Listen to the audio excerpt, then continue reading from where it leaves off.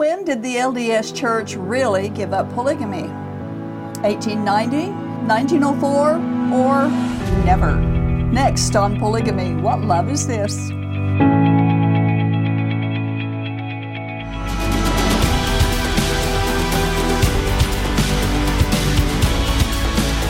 Several years ago, I attended a conference that addressed Mormonism. Most attendees were ex-Mormon. Now, one of the speakers was a man by the name of Jim Whitefield, who spoke about a series of books he had written entitled The Mormon Delusion. Volume 1 includes a large section entitled The Truth Behind Polygamy and Secret Polyandry. Now, I purchased the ebook editions, and we'll be quoting extensively from that volume during this show. And it's an excellent book about Mormonism. But in quoting from this volume, we are in no way agreeing with other aspects of the author's philosophy on life or religion. Our main focus is the LDS Church's disclaimer that accompanies almost every news report that deals with polygamy. They want to be sure that the listener knows that the LDS Church is in no way connected with today's polygamists. Yeah, well, disclaimer. Yep. Now, it's troublesome to hear them say that the LDS Church abandoned polygamy in 1890 when they didn't. First, we want to quote some of their official statements. Yeah, from the Mormon Newsroom. Wonder if that name's changed yet. Today, church members honor and respect the sacrifices made by those who practiced polygamy in the early days of the church. However, the practice is banned in the church, and no person can practice plural marriage and remain a member. The polygamous and polygamist organizations in parts of the western United States and Canada have no affiliation whatsoever with the Church of Jesus Christ of Latter-day Saints, despite the fact that the term Mormon, widely understood to be a nickname for Latter-day Saints, is sometimes incorrectly applied to them. Now, I just recently cut and pasted this off that website, so yes, they are still using the word Mormon. Newsroom, okay. Now, the designation of Mormon is applied to the polygamists, as this statement said, but not incorrectly, as they said. Frankly, I suspect that one reason that the LDS President Nelson banned the use of the word Mormon is because it's too closely connected with today's Mormon fundamentalists. Yeah. We have another quote. As part of the necessary give and take required by the media in this world of unprecedented informational access, it behooves all the organizations to follow the recognized standards of journalism and operate within the reasonable expectations of media nomenclature.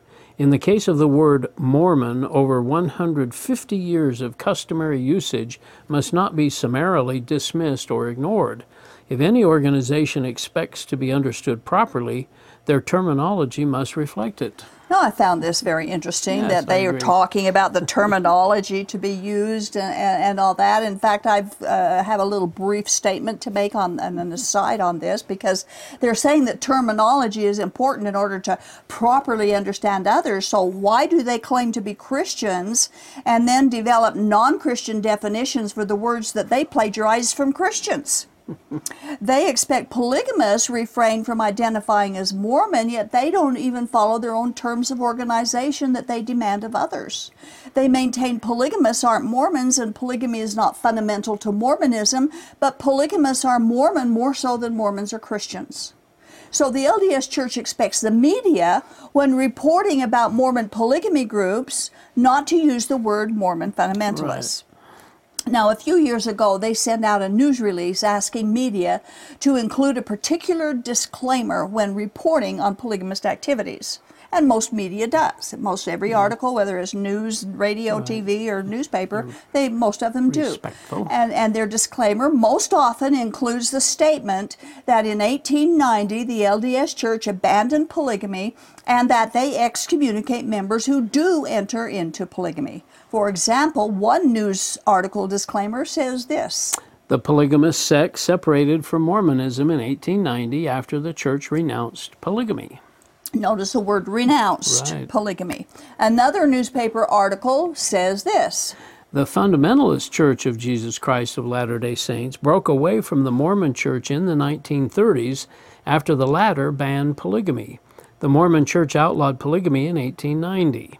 The FLDS was later founded by former Mormons who had been excommunicated for continuing to practice polygamy after the 1890 ban. The sect's founder believed polygamy was a core principle in the teachings of Mormonism founder Joseph Smith. Okay, now there's a lot of that statement that we could dissect, which we're not going to do right now. But again, they say that the polygamy was outlawed in 1890. And we have one more quote from another news source. The FLDS has approximately 10,000 members total and was founded in the 1930s. It split from the Church of Jesus Christ of Latter-day Saints, the LDS Church, after the LDS Church abandoned the practice of polygamy in, again, 1890. So they use 1890 in all of these disclaimers, saying this outlawed or abandoned and disallowed and so on. But the trouble with their disclaimer statements is that the LDS Church did not abandon the practice of polygamy in 1890. They did not begin to excommunicate the LDS Church members for polygamy until at least 1904 and even later. They did do some mock excommunications, but the member was soon restored into full fellowship, and this was the kind of a behind-the-scenes agreement that they made. LDS Church leaders continued the practice of plural marriage long after 1890, when they said they supposedly officially ended it. But by their own admission, the LDS Church continues to believe in polygamy. Yep. They have just temporarily set it aside and fully expect to live it again at some point in the future, near future or far future, depends on what happens, I guess. Now, in 1891, which is 1 year after their manifesto that they claimed to ban polygamy, Wilford Woodruff, president of the LDS Church, and the one who issued the manifesto, lied under oath when he claimed polygamy had ended when he knew it had not. Other leaders not only lied about ending polygamy, but themselves continued living polygamy and having children with their plural wives, including Wilford Woodruff. Yeah, didn't know any of this. Even after 1904, many members of the LDS Church continued their polygamous relationships until the death of a wife or wives or husband. In fact, the first non-polygamous man who became president of the LDS Church was George Albert Smith in 1945. That's 55 years after the manifesto. Now, something's wrong when a church lies and then lies even more to cover up their previous lies. We have a quote about that from IRR.org. Yeah, this is so good. The impression that some Mormons try to create that polygamy was practiced for only a very short period of their religion's history is inaccurate. Furthermore, the fact that the LDS Church leaders at the end of the 19th century claimed to have ended the practice, while in fact continuing it again, raises valid questions about the religion's claim to be led by true prophets of God. It is clear that the LDS Church ended polygamy for pragmatic reasons, not because of any new revelation. Essentially, the United States federal government forced the LDS Church to comply with anti-polygamy laws. After decades of deception and defiance, the LDS leadership very reluctantly acceded to the government because, as Woodruff admitted in the manifesto, they were afraid of losing their properties and being thrown in jail. In short, the Mormons did not admit to practicing polygamy until they were caught, and they did not stop the practice until they were forced to do so. This is not the track record of a religion led by true prophets. And that is so good. It just puts it all together so nicely. There's an abundance of documentation showing that LDS Church leaders performed and practiced plural marriage after 1890 and also after 1904. Now, we're going to present some of that documentation today, and we're doing this because we want the public to know, as one ex-member recently said, you just cannot trust the LDS Church to be honest about their own history. That's so true. And current polygamists should remember that Jesus said lies come from the devil. How can God sanction polygamy when he has commanded against it? Anyone in polygamy can safely reject it without suffering God's judgment for doing so. So let's begin with Wilford Woodruff, the LDS president who issued the manifesto. We quote, Ultimately, it was retrospectively approved very grudgingly by the 12. The manifesto was presented to the church at General Conference on 6 October 1890, accepted and canonized as if it really was a revelation. Once again, church leaders lied to members. Most of the apostles took little, if any, notice of the manifesto on a personal basis, that it certainly was not revelation which the general authorities either approved or intended to obey is identified in part by the fact that it was published in the absence of most of the apostles who would have opposed it, just as they had previously, had they been in attendance at the meeting. Evidence that was not revelation also conclusively rests in all the approved general authority marriages that took place after the manifesto, including, believe it or not, a further plural marriage of Woodruff himself. And this is quoted from Mormon Delusion, which he has a lot of wonderful information in there. Mormon leaders teach that the Lord will never let any leader lead the people astray, that God would remove him before he ever allowed that to happen. Yet truth, as it's uncovered, we know that Mormons have been led astray since Joseph Smith first lied about his visions and his claim that God commanded Mormons to practice polygamy. Woodruff didn't even respect his own manifesto, we quote.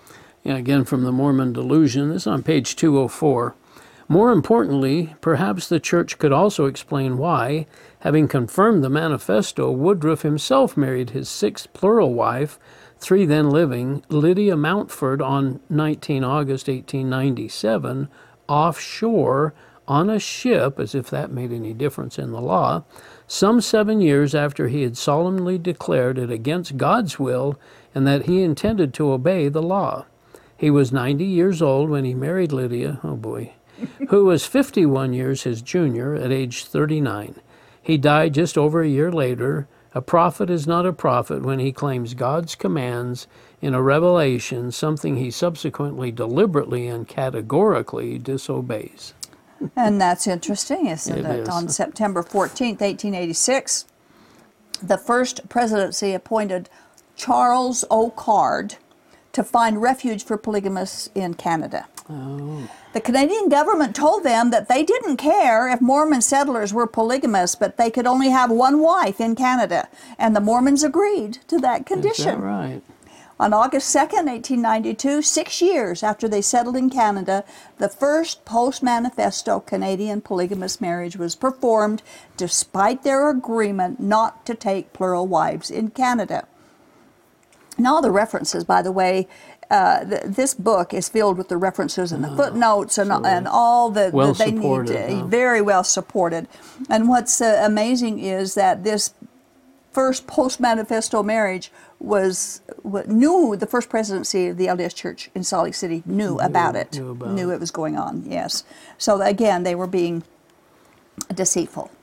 Another informative book about this topic, with all of the references and footnotes, is entitled Solemn Covenant, and it's written by B. Carmen Hardy, and it also has the references and footnotes and much information about these marriages after 1890. Now, the same behavior was repeated in Mexico. Polygamy was and is illegal in Mexico, but when Mormon polygamous settlers went to Mexico, the Mexican authorities told them they wouldn't bother Mormon polygamists unless a wife filed a complaint. We have a quote. On 22 June 1897, the first plural marriages in Mexico since 1892 were performed by verified written authority of the First Presidency. They were the first of many performed by Stake President Anthony W. Ivins. He is the best-known officiator for post-manifesto polygamous marriages in Mexico. Now, this is quoted from a book written by Quinn, also by Jim Whitefield, and also by B. Carmen Hardy. So all of this information is out there to be found and to be read. The second president after the manifesto was Lorenzo Snow, and he became president in 1898. He also preached that the church would never give up plural marriage, and he had also been taken to court for practicing polygamy. Now, many leaders had prophesied that the United States would be overturned for opposing polygamy, yet it was never overthrown at that time or later. A prophecy really isn't any good unless it takes place. We have a quote from Mormon Delusion. On 4 January 1893, the church managed to obtain an amnesty from then U.S. President Benjamin Harrison. All pre-1 November 1890 polygamists were pardoned on the condition they married no further women polygamously, and also that they then cohabitated with one and only one wife in order to avoid prosecution. Polygamous marriages continued to be performed, children continued to be born into polygamy, and lies continued to be published to cover the ongoing deception by church leaders.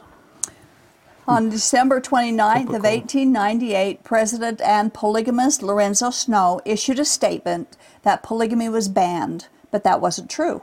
They just wanted to keep the government off their backs, so they continued to knowingly deceive the United States government. Plural marriages were still taking place and children were still being born to polygamous parents. Now, the third president after the manifesto was Joseph F. Smith. He also issued an official statement upholding the manifesto, while at the same time, as that picture clearly shows, he was an active polygamist himself. We quote. Yeah, this is from a General Conference report from April 6, 1904. Joseph F. Smith, President of the Church of Jesus Christ of Latter-day Saints, hereby affirm and declare that no such marriages have been solemnized with the sanction, consent, or knowledge of the Church of Jesus Christ of Latter-day Saints, and I hereby announce that all such marriages are prohibited, and if any officer or member of the Church shall assume to solemnize or enter into any such marriage, he will be deemed in transgression against the Church and will be liable to be dealt with according to the rules and regulations thereof and excommunicated therefrom. And he signed it, Joseph F. Smith. Joseph F. Smith, President of the Church. This is in the conference of April 1904. If it really took place in 1890, why are they still making these statements? Yeah. They wouldn't have to continue to That's say right. them over and over again if it had actually taken place. And of course, this was a lie, and Joseph F. Smith knew it, and most of the church members also knew it. Hundreds of church-authorized polygamous marriages took place after the manifesto. Wow. When President Joseph F. Smith was under oath, being questioned by the United States Senate, he admitted he was not obeying the laws of the land by having 5 wives and 11 children after the manifesto. Smith admitted that he was not only breaking the laws of the land, but also the laws of his own church. Joseph F. Smith was arrested and charged on May 21st of 1906. At his trial the following November, he pled guilty and was fined $300, and they say that it's around over $7,000 in today's money. But how true that is, I really don't know, but it was a lot of money then. And in all, he had a total of 13 children after the 18 Manifesto by 5 different wives. We quote some more from page 219, Mormon Delusion. The prophet of God, the president of his supposed only true church, admitted under oath to the Senate that he not only willfully broke the law of the land, but that in so doing he also broke the law and command of God. How could he be a true prophet, seer, or revelator if he deliberately broke a law determined by the very God he was supposed to represent? Good question. That's a good question. Good question. And I would wish that Mormons and polygamists would, see those questions and answer them truthfully. God does not require lying to protect his kingdom. That just is not it, and yet they suspect that's what he does. The 4th president after the manifesto was Heber J. Grant. He was not a polygamist when he became the president of the church, but he had been a polygamist with 3 wives. Grant had 3 children by his 3rd wife after the manifesto. The surviving wife's name was Emily, and Grant writes this in his diary. I spent the night at Emily's. I have not been living with Emily for a number of years on account of the laws against cohabitation, but I have felt for some time that it was not the right thing for me to fail to live with her as a wife, and I have made up my mind to change my manner of living in this particular, no matter if I do get into some trouble. I am sure that the Lord and my brethren will approve of my change, and I know that I will feel better satisfied with myself, to say nothing of the better feeling that Emily will have to be treated in all respects as a wife. May 1897. May of 1897. So they didn't give up polygamy in the manifesto, did they? Now, he's presuming upon the Lord. He's saying, oh, the Lord will forgive him and his brethren will understand and all that for breaking the law. And so he's presuming upon the Lord. He's presuming upon the laws of the land. It's foolish to try and rely on feelings to determine right or wrong, which Grant was doing. He knew he was going against the Mormon God and against the manifesto, against Mormon authority, and against the laws of the land, but he did it anyway. And he was arrested in 1899, pled guilty, and fined $100, which again was much more money in those days than it is today. All these men we've talked about are Mormon heroes of today. Yeah.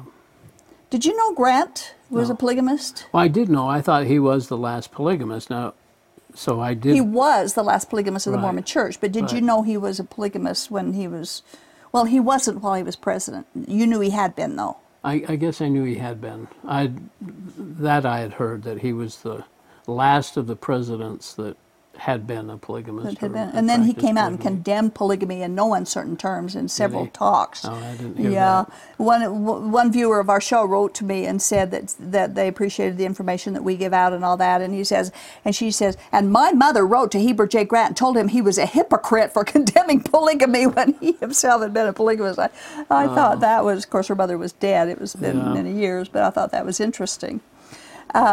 When Grant became Mormon president, his wife Emily was the only one that remained alive. Oh, I see. But he had been, a polygamist and did not renounce it. On page 231, Whitehead counts at least 120 children were born to faithful LDS polygamous men after the manifesto. Another quote. 262 authorized post-1890 manifesto polygamous Mormon marriages have been documented up until 1910. More than half served as church missionaries or had been called as branch presidents, bishops, stake presidents, or other high officers. This further evidenced not only the dearness of the principle, but the permission of its continued practice emanated from the highest councils of the church. Hardy, 1992. And of course, that's the Solemn Covenant, the book of Solemn Covenant. Now, Whitehead's book contains numerous charts and lists, and this is comprehensive. I'm telling you, it's got the list of every post-manifesto plural marriage, the number of wives for each man, the number of children for each wife. And this is documented proof, again, the footnotes are all there, that the LDS Church leadership just cannot be trusted to tell the truth either then or now. LDS Church historian D. Michael Quinn writes this. All First Presidency members either allowed or authorized new plural marriages from 1890 to 1904, and a few as late as 1906 and 1907. Wilford Woodruff personally approved 7 new plural marriages to be performed in Mexico.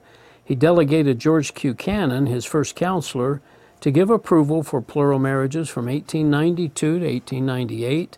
That approval was in the form of written letters. Joseph F. Smith, in 1896, as a counselor, he performed in the Salt Lake Temple a proxy plural marriage for Abraham Cannon, which had been approved earlier by the First Presidency. Smith instructed Seymour B. Young of the First Council of 70 to perform 2 plural marriages in Mexico. George Q. Cannon personally authorized new plural marriages performed in Mexico, Canada, and the United States from 1892 until his death in 1901. This included plural marriages performed for 3 of his sons and 3 of his nephews. So it's just a joke to hear them say that the LDS, this disclaimer that the LDS banned, outlawed, disallows polygamy since 1890.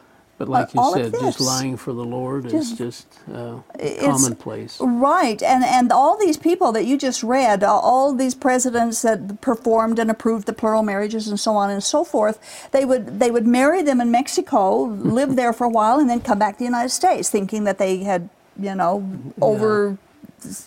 outsmarted somebody, and they would do that with Canada. Some of them would stay there and live in the other countries, and then come down. And so now there's Mexico polygamous colonies and there's Canadian polygamous colonies because the Mormons did it. They started it. They are connected with all of these polygamy groups, and this is all documented historical records.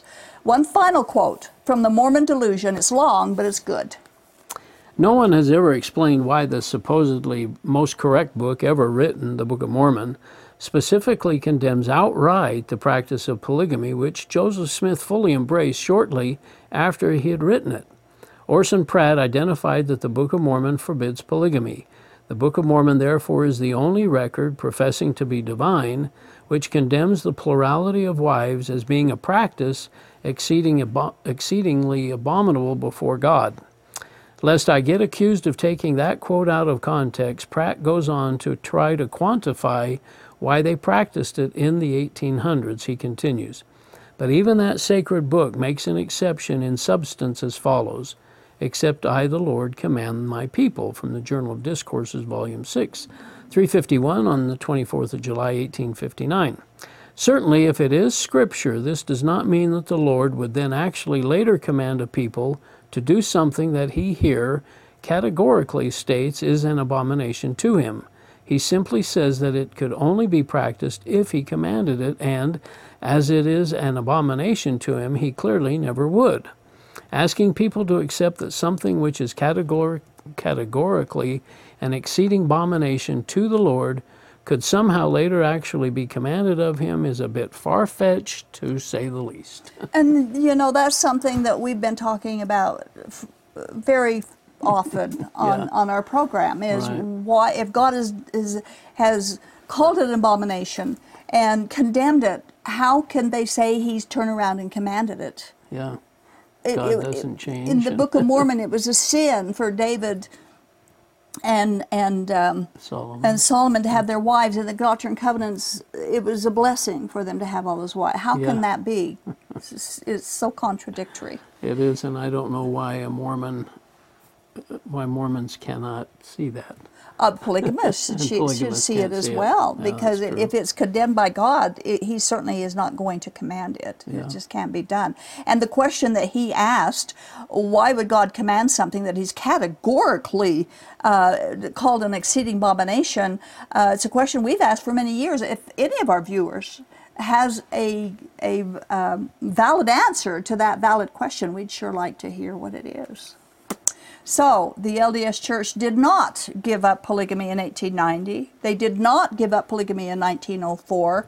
In fact, they still believe in it, and they just set it aside. Thank you, Earl, for your help. Thank you. 1 John 2:21 tells us that no lie comes from the truth. So why is Mormon history paved with lies and deceit? Why is contemporary Mormonism steeped in lies and denials of truth? Does God need people to tell lies to protect him or his kingdom? Does God just wink or shrug his shoulders every time they lie about him and who he is? No. At judgment, every single lie will be made known and will be judged accordingly. And so we urge all of our viewers who cling to Mormon doctrine to check it out, because the truth can stand any test you give it. Thank you for watching. This has been the audio podcast of Polygamy, What Love Is This? With host Doris Hanson. Polygamy, What Love Is This? Is produced by A Shield and Refuge Ministry. More information on this program, including the video version of it, can be found at whatloveisthis.tv. If you have any questions or need help getting free from Mormon fundamentalism, write us at contact@shieldandrefuge.org or call us at 1-800-877-425-9993.